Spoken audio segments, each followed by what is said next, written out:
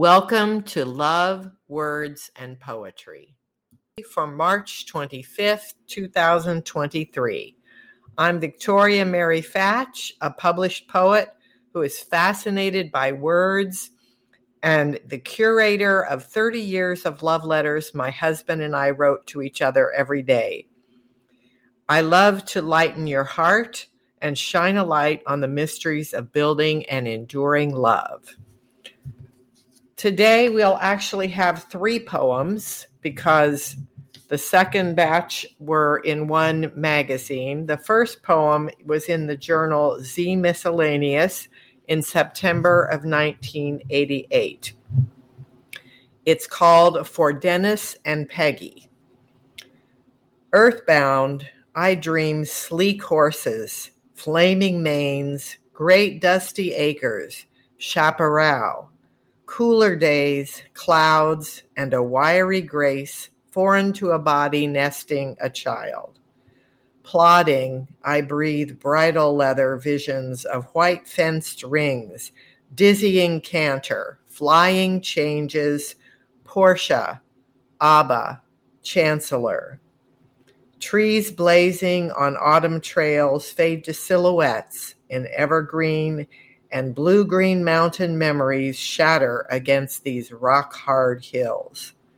My stallions thunder away, beyond the desolate corral, a late summer garden going wild, and the lost light of day. Immune to climate or grandeur or hope, joy, my unsung heresy. I reined in against fields in gold, but my heart startled free. Today's word is actually a phrase, flying changes. It came up in the poem in the line, dizzying canter, flying changes. I learned what a flying change was when I was riding, and my horse did it without my even knowing what it was. So I looked up the definition today, although I did it many times after that. In a flying change, the horse changes the lead while remaining in a canter, so he doesn't have to transition to a lower gait, which would interrupt the canter flow. The horse not only changes the direction in a flying change, but also changes the dominant and forward-pushing front and hind leg.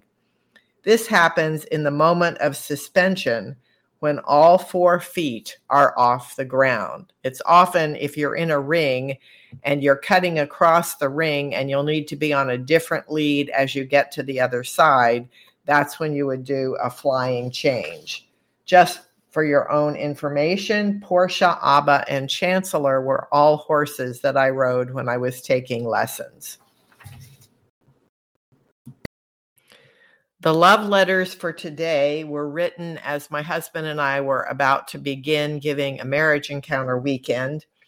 They answer the same questions as one of the pair of earlier love letters, but it just goes to show that even answering the same questions, you can learn more about yourself and your spouse by looking at these questions.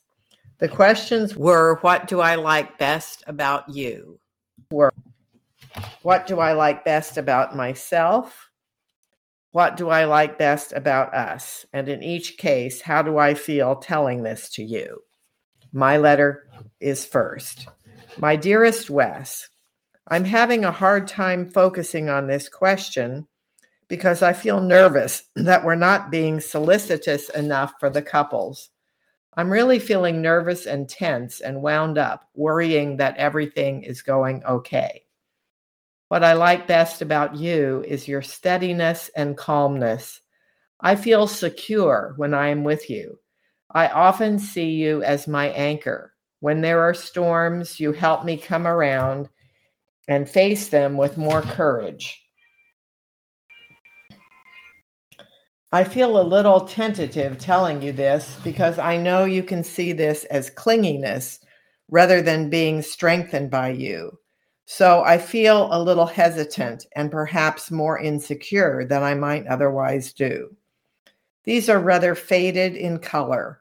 maybe like the pale blue of a pair of old jeans with just echoes of the original color. It's always harder to focus on what I like about myself. Today, I could really see my negative self-image at work as I had a hard time focusing on what there is in me that's good. It seems that every time I start to say a good quality, like sensitivity, I can immediately see a negative, like being too concerned and fearful. But I do think my concern for others is a good quality that makes me feel linked to others, as if I'm doing something for them. I feel okay telling you this, not really eager or impressed, but just willing to admit that I have good qualities. What I like best about us is the way we have grown together over the years. I love you a lot. This is Wes's letter.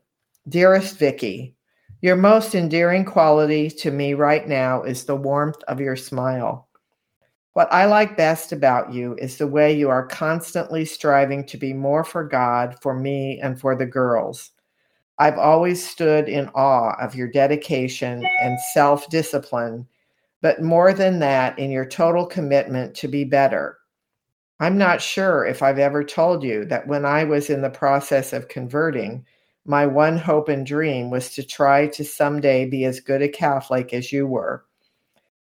I really stood in awe of you then, and in so many ways I still do today. I feel warm and almost excited telling you this. I like to compliment you, and it feels like watching someone open a very special Christmas present you got for them. What I like best about myself is my steadiness. I see myself kind of like an anchor or rudder, keeping things under control. I guess I feel a little embarrassed talking about my strengths, the kind of feeling that makes you want to look at your feet and mumble a bit. What I like best about us is our commitment to each other, the way in which we work at our relationship, overcome struggles, plow through the tough areas. All our work for Marriage Encounter is one aspect of this. I feel proud and happy telling you this, like when Nikki has won some award. I love you a whole lot, always and always, your Wes. We'll close with 2 poems of mine that were published in Mobius Poetry in the spring-summer issue of 1992. The first one is actually a shape poem that's shaped like an hourglass. It's called Argument Before the Glass. We know that time's a lethal instrument, which forces helpless sand to slip down the crystal throat that narrows into death, which holds no court to reassure the accused that if he proves his innocence, the jury will restore his liberty. The second poem is another one that refers to riding. It's called Steeplechase.